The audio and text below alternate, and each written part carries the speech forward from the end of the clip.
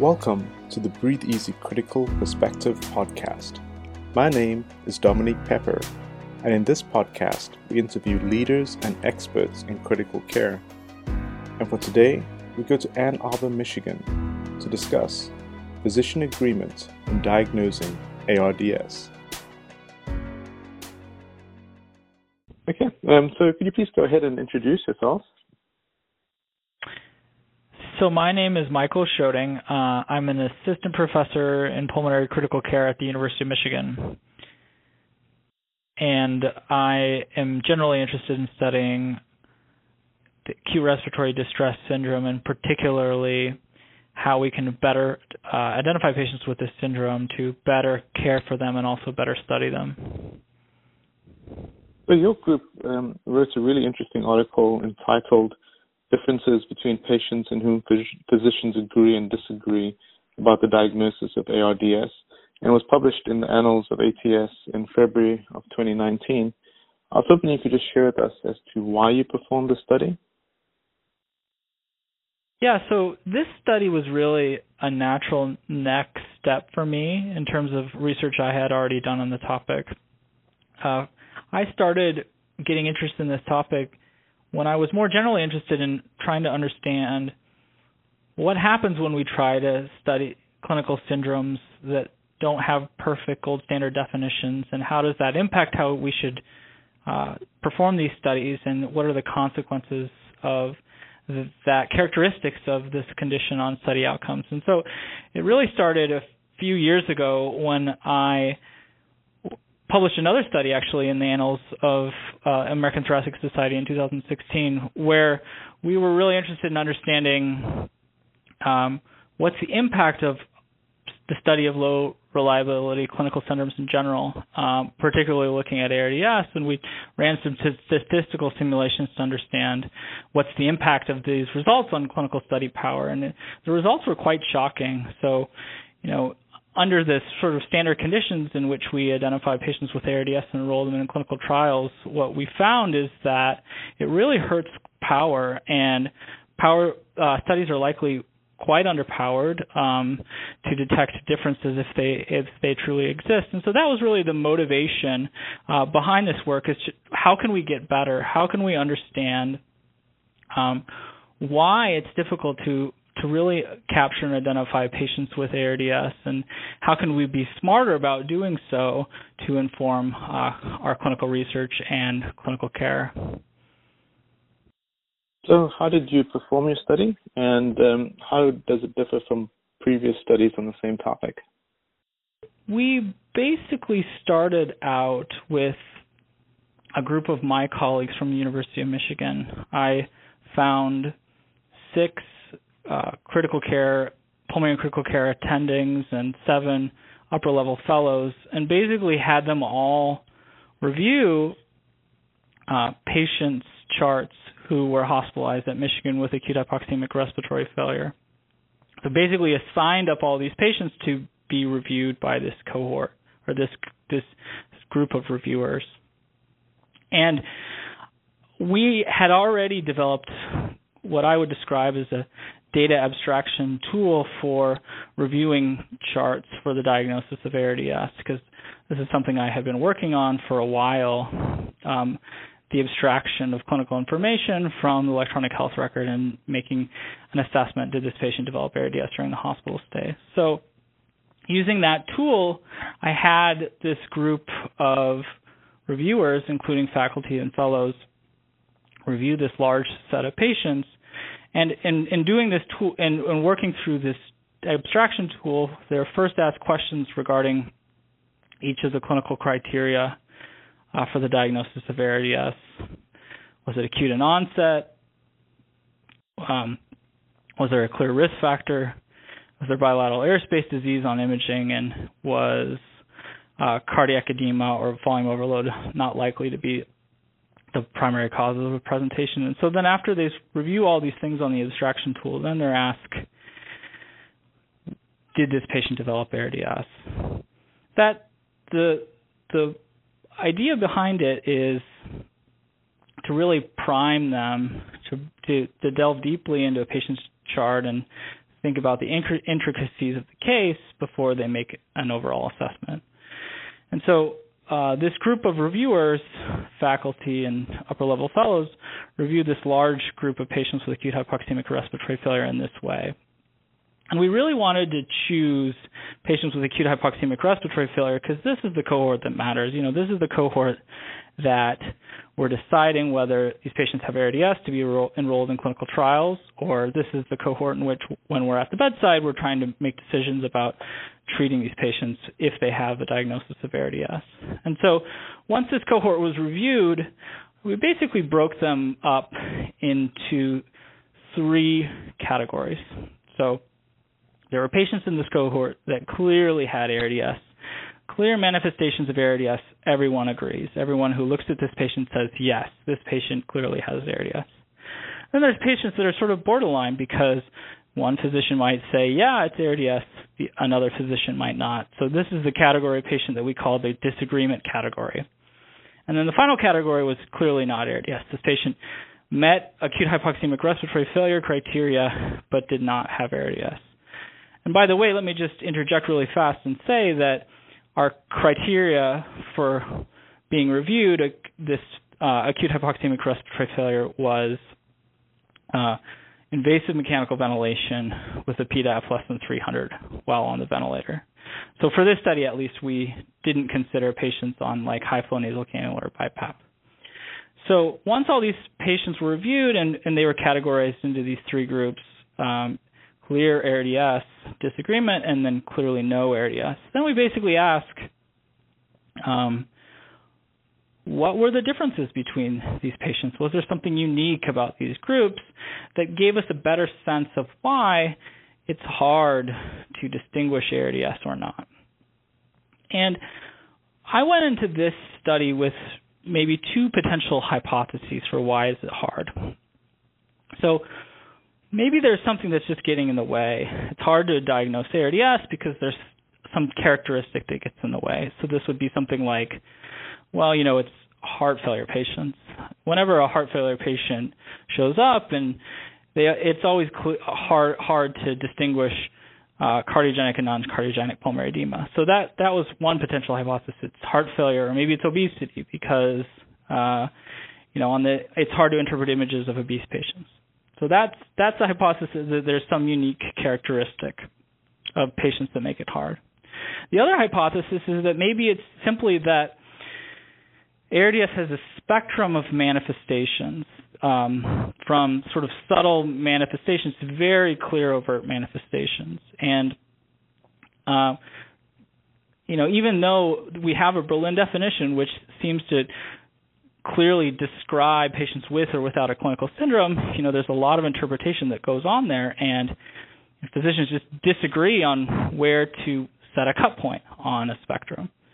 So this is sort of the hypothesis that there's a spectrum. And so in doing this study and asking questions about these different categories of patients, back to what I was talking about before, ARDS patients, disagreement patients, and no ARDS patients, trying to really sort of tease out which of those potential mechanisms is making it more difficult to categorize these patients and making physicians disagree. So that was really how we performed the study, as well as sort of what we're going to try to ascertain in doing this study. Yeah, that's a really good overview. So what were your primary findings? So we found a few things that were quite interesting. Number one, disagreement in the diagnosis of ARDS was pretty common. And, I, as a researcher in this field, am aware that, there's going to be disagreement in the diagnosis of ARDS if you ask, 2 physicians to look at a set of charts. And I know this because, it's well described that the inter-rater reliability for determining whether a patient has ARDS is not perfect. I showed this, and others have shown this before me. But it's still sort of surprising when you actually calculate rates of agreement and disagreement, like what the result is. So in this study of 738 patients, 110 of those patients had clear ARDS that everyone agrees upon, and 100 had disagreement. So really almost as many patients as had ARDS had disagreement. So that was the first surprising thing. The second surprising thing was that for individual reviewers in the study, individual participants, their own individual rate in which they decided this patient has ARDS among this cohort of patients with acute hypoxic respiratory failure also varied pretty remarkably. So I think the numbers were that the reviewer who had the lowest rate of diagnosis of ARDS was 8%, and the person with the highest rate was 47%. So not to overinterpret these results, but what it suggests is that there's some people who are very strict in their application of the Berlin definition, and others are very liberal. And the result is this wide spectrum of diagnosis rates among reviewers. And so then when we looked at sort of these different groups, the clear ARDS patients, the disagreement patients, and the no ARDS patients, there wasn't anything that stood out obviously between them. So we looked at the comorbidity difference, particularly because, as I mentioned, my first hypothesis was maybe there's some unique characteristic about certain patients that make them difficult to categorize. And so when we looked at, things like morbid obesity, congestive heart failure, chronic kidney disease, liver disease, there really wasn't a lot of differences between these groups, and there was nothing clearly that stood out. This is a characteristic that makes it harder to diagnose patients.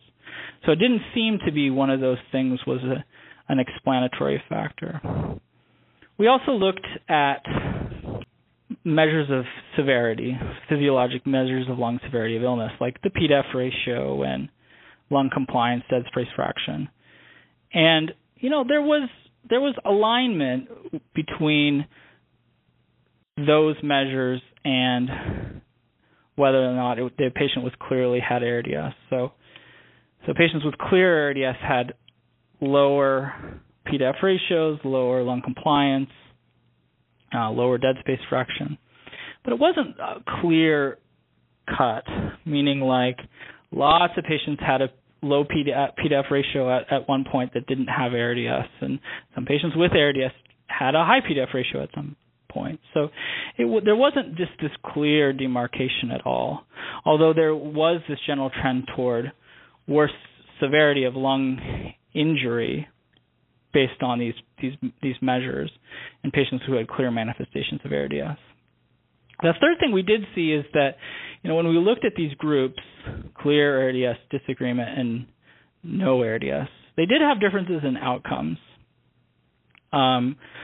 So when you look at outcomes like days of severe hypoxemia, which we defined as a P-DEF ratio less than 100, or ventilator-free days, this group where everyone says, yes, this patient clearly has ARDS, they had the most days of severe hypoxemia and the lowest ventilator-free days. So 3 days of severe hypoxemia on average and 14 ventilator-free days. And these were just significantly worse than the disagreement category and the no ARDS category. But on the other hand, when you just look at their raw in-hospital mortality rates, patients with ARDS and patients with disagreement in the diagnosis, they had pretty similar mortality rates, 37% and 35%. So, even though these patients where there was disagreement, may not have had clear manifestations of ARDS, they're still really sick, and they still had a high mortality. So I think that's really an important finding that, just because you don't have clear manifestations of ARDS doesn't mean you necessarily can't have a high mortality, potentially from something else or potentially from ARDS, but it's just ambiguous manifestations. And then I think the final sort of take-home from the findings was that the risk factor mattered. So, as part of our process of evaluating charts, the reviewers were instructed to clearly evaluate and identify potential risk factors for ARDS. And so, we looked at standard risk factors: pneumonia, sepsis, non-cardiogenic shock, trauma, aspiration, etc. And patients who had a clear set of risk factors and then had manifestations of acute hypoxemia, those were the patients who were most likely to have the clear manifestations of ARDS, the patients where everyone agreed upon. So in particular, if you had a pneumonia and you had shock and your P to F ratio was less than 100, those patients were almost universally patients with ARDS that everyone agreed upon.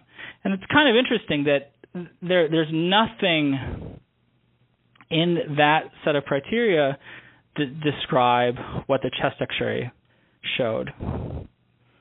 You don't even need a chest X-ray in that circumstance to know this is going to clearly be ARDS that everyone agrees upon. On the other hand, if you were a patient who didn't have pneumonia, didn't have shock, and a P to F ratio of over, I think, around 180 to 200, you almost universally did not have ARDS. And so that really was a nice finding because it really aligned with some of our conceptual understanding of what ARDS is and some of translational work and bench work from before. There's this concept of direct lung injury, indirect lung injury, and patients who seem to have both of those things, pneumonia and shock, and severe hypoxemia, those were the patients that had the most clear manifestations of ARDS. But at the same time, there was no clear findings that could differentiate a single group. Just highlighting again sort of the murkiness of the clinical definition of ARDS and the murkiness of trying to understand why some patients are just hard to characterize. So, I think the word murky is pretty interesting and probably pretty accurate. So, when you got these results, how would you interpret them, or how should readers of your article interpret your findings? And what would you say are the major limitations of these findings? Number one, I think the findings of this article were more supportive of the concept that ARDS is a clinical spectrum of manifestations. And, some physicians are really strict in applying the Berlin definition of ARDS to patients, and only patients with the most clear manifestations of ARDS they distinguished as such, whereas other physicians were much more liberal in identifying patients with ARDS. And one of the challenges of that finding was that the P to F ratio, at least in our study, didn't really do a good job as acting as a surrogate for patients with clear ARDS manifestations or not. I think the correlation between that spectrum and whether the patient has a P to F ratio that was low was fairly weak. So I think that's one important finding from the result, that at least at this point there isn't a clear. It's hard to make a clear dichotomy between patients who clearly have ARDS and clearly do not.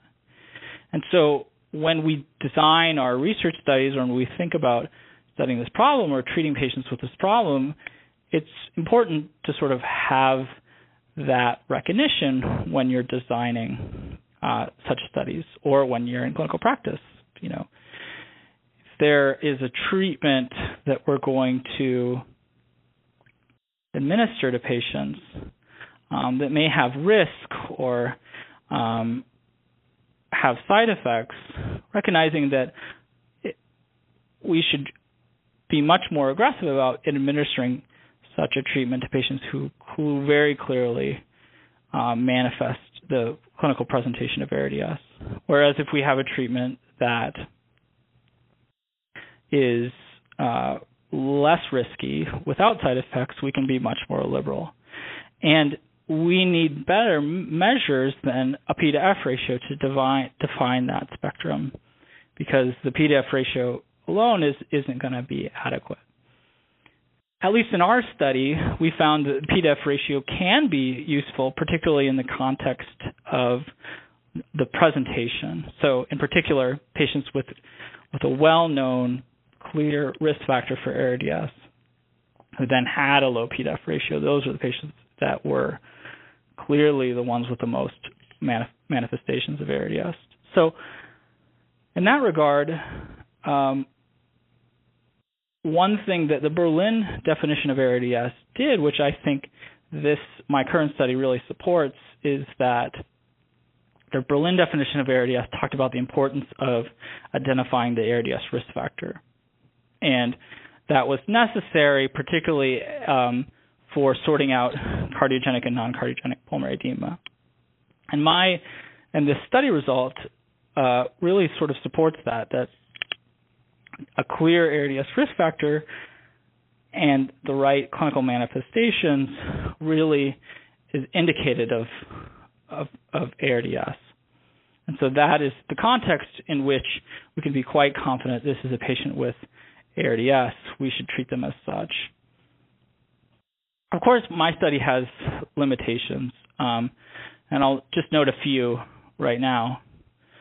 All my work to date has really been retrospective in nature. So this means after a patient has had their entire hospitalization, I ask a reviewer to review the chart in detail to determine whether or not they had ARDS.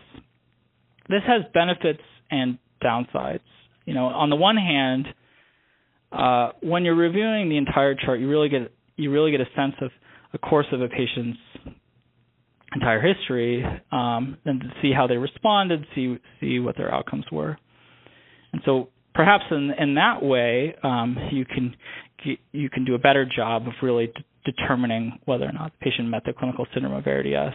But on the other hand, that's not what we need for clinical practice. We need to understand the limitations of the definition in real time for patients when you're looking at them at the bedside, either for making treatment decisions or for decisions about enrollment in clinical trials or something like that. So that's one limitation. The other is that I had a group of 13 physicians reviewing patients for ARDS, and these findings are largely based on those 13 physicians reviewing the charts. And it was a pretty large group and a diverse group, but they all are at a single center. So I think it would be interesting to have been able to add reviewers from other centers trained in other venues, other countries, to see if there were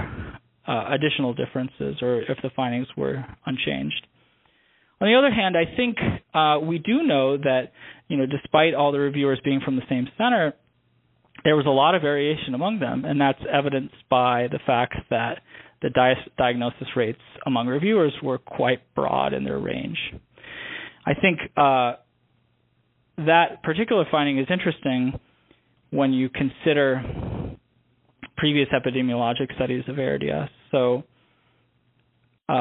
previous studies have reported ARDS prevalences, one in, I don't know the numbers off the top of my head, but quite wide prevalence ranges. And there's been a lot of discussion about why that is, and my study offers some additional context that depending on how you're defining patients with ARDS, how liberally you're applying the definition, you can get quite different results in terms of prevalence interpretation. I'm going to dig a little bit deeper there. I was also intrigued, as you said, by the fact that despite it being a single center and you having that number of reviews, that there was still so much disagreement. You had mentioned earlier the fact that there's a disease spectrum for ARDS, but it also appears, my interpretation of what you told me, that there seems to be a spectrum in terms of clinician subjectivity, which it sounds like it's fairly common and fairly important, and something that actually isn't factored in when patients are probably enrolled into clinical trials or involved in clinical studies. Maybe you could comment on that? Yeah, I completely agree with that. We underappreciate the subjectivity in these labels that we're providing patients for clinical trials and translational studies, and we haven't really recognized the fact that there is so much subjectivity when we make a decision about enrolling a patient into a trial. And I do think we need to think about that hard when we're designing our next studies. In some respects, we've been able to get away with it because we add additional criterion to a clinical trial enrollment. So it's an ARDS patient with a P-to-F less than 150 or something. That gets us a little bit better, but like I said before, the P-to-F alone does not define the spectrum of ARDS manifestations perfectly. So that'll only get us so far. So there's a few approaches that one can take. On one strategy has been enrolling patients based on a response to a therapy. So, for example, this is an ARDS patient who has responded to PEEP because this response to PEEP was part of the original description of patients with ARDS by Ashberg and colleagues back in the day, or by some molecular marker, or if that's not aligned with the clinical trial's design, there are other strategies that you can use to sort of reduce the variation in the subjectivity. One thing that we've thought a lot about is getting multiple physicians involved. So when you think about how diagnosis of interstitial lung disease is made, we often have a conference where radiologists and physicians are reviewing cases together, and the diagnosis is based on sort of consensus among multiple physicians. Sort of a much more basic example is when we're deciding if a patient has high blood pressure. We know that each blood pressure measurement that we take is a little bit noisy, and so we need multiple measurements to get a better sense of whether or not this patient has high blood pressure. And I think ARDS is somewhat similar. There is a lot of variability in application of a definition.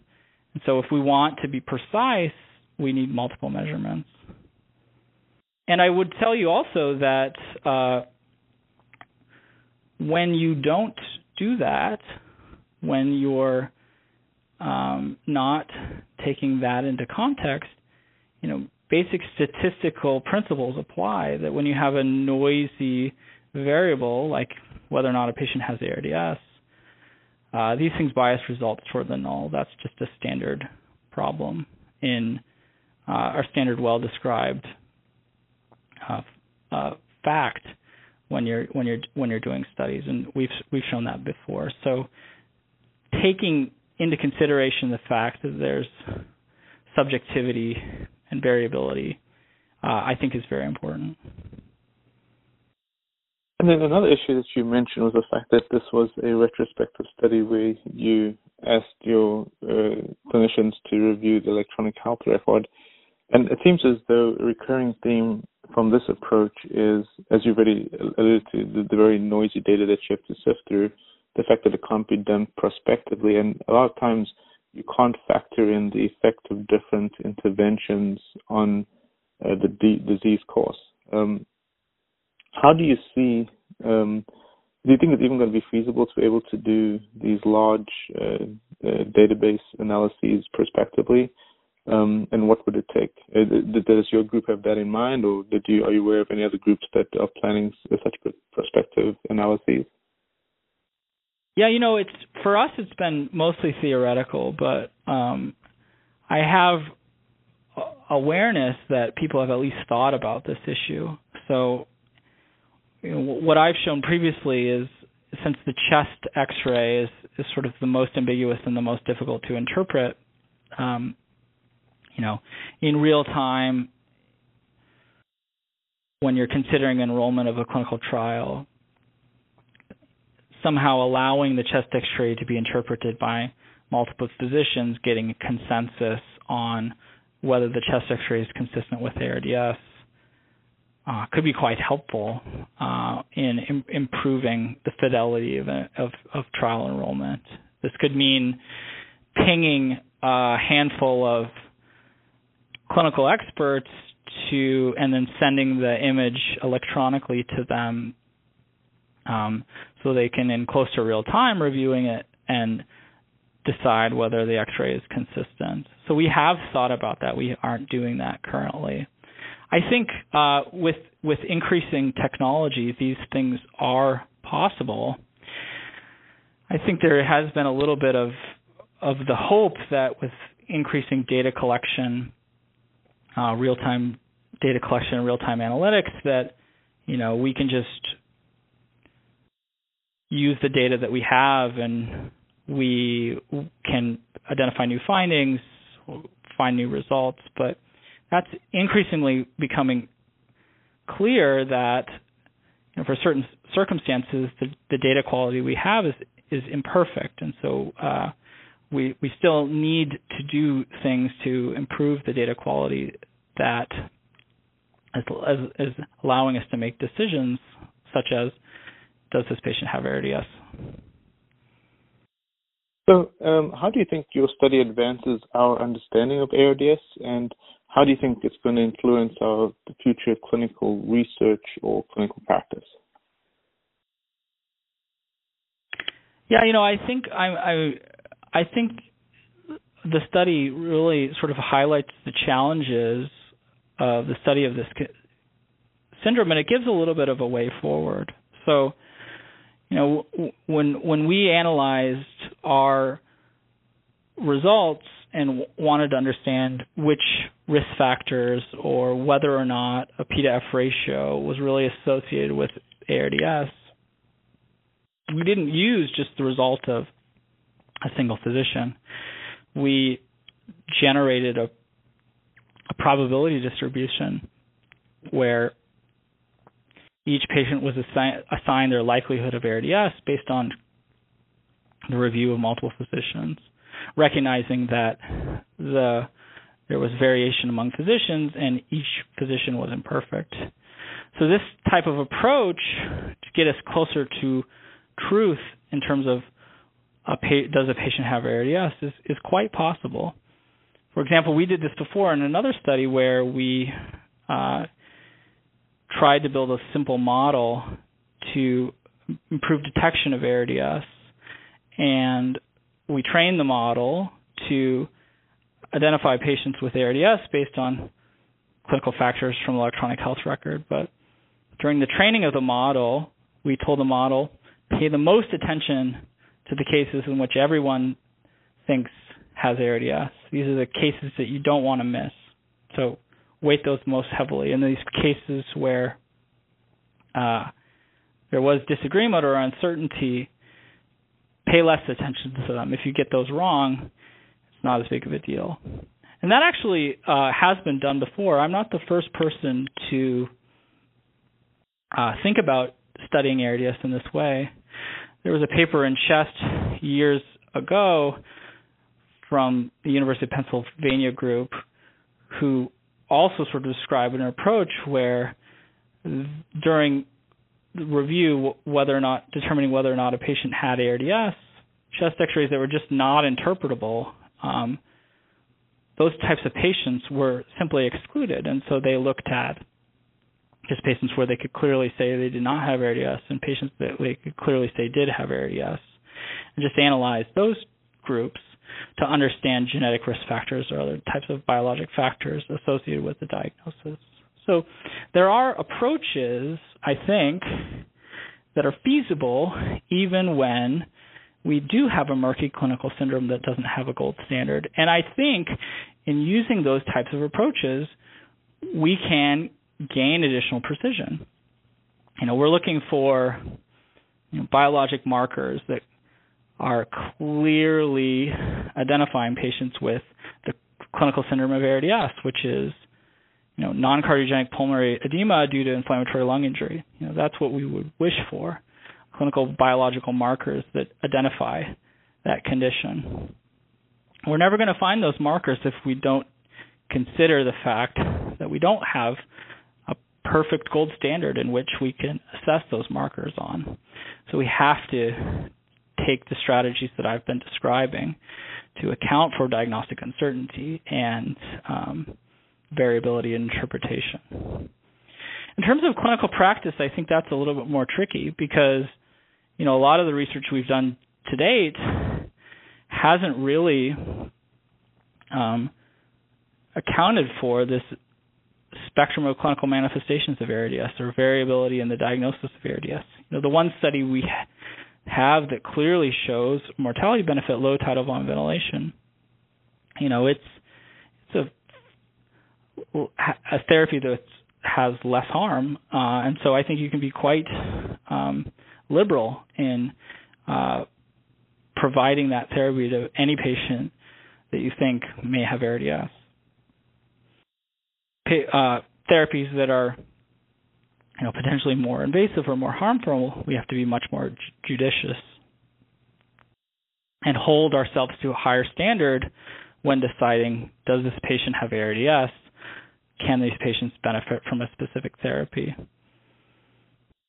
But I would say that this approach is not unfamiliar to physicians.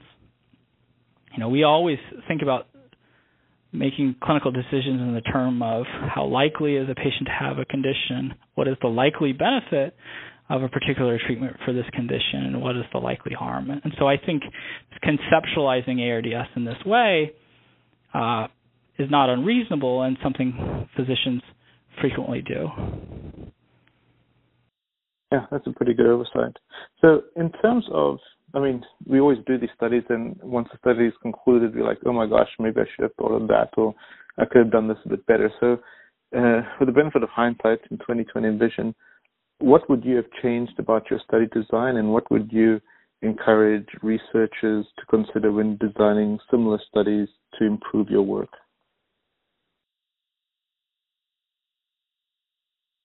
Yeah, I think if I were to do this study again, I think I would have tried to embed more qualitative methods into the approach.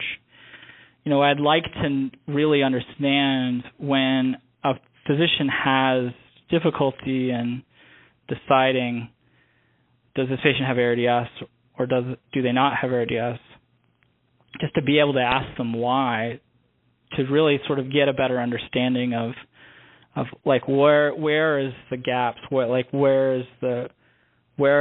the challenges that they're having in making this interpretation. Because in this study, we were only able to analyze that indirectly by sort of asking, well, was there a clinical characteristic of these patients that were more commonly seen in patients with disagreement. I think some sort of prompting or qualitative approach might have helped to get at that even better than what we did. I would have also liked to understand the impact of certain types of clinical data to physicians when helping to make their interpretation. So, for example, an open question is, well, the chest X-ray is difficult to interpret, so maybe if only we had something else, we could do a lot better at phenotyping these patients. And so the easiest, not the easiest, but a common thing available now is the CT scan. So like trying to understand, does that CT scan really help in allowing physicians to characterize patients and determine whether or not a patient has ARDS or not. Or perhaps it's not a CT scan, perhaps it's some additional information at the bedside, like what additional information should we have gotten to help characterize these patients. So I think I would have, there's always more that you can do.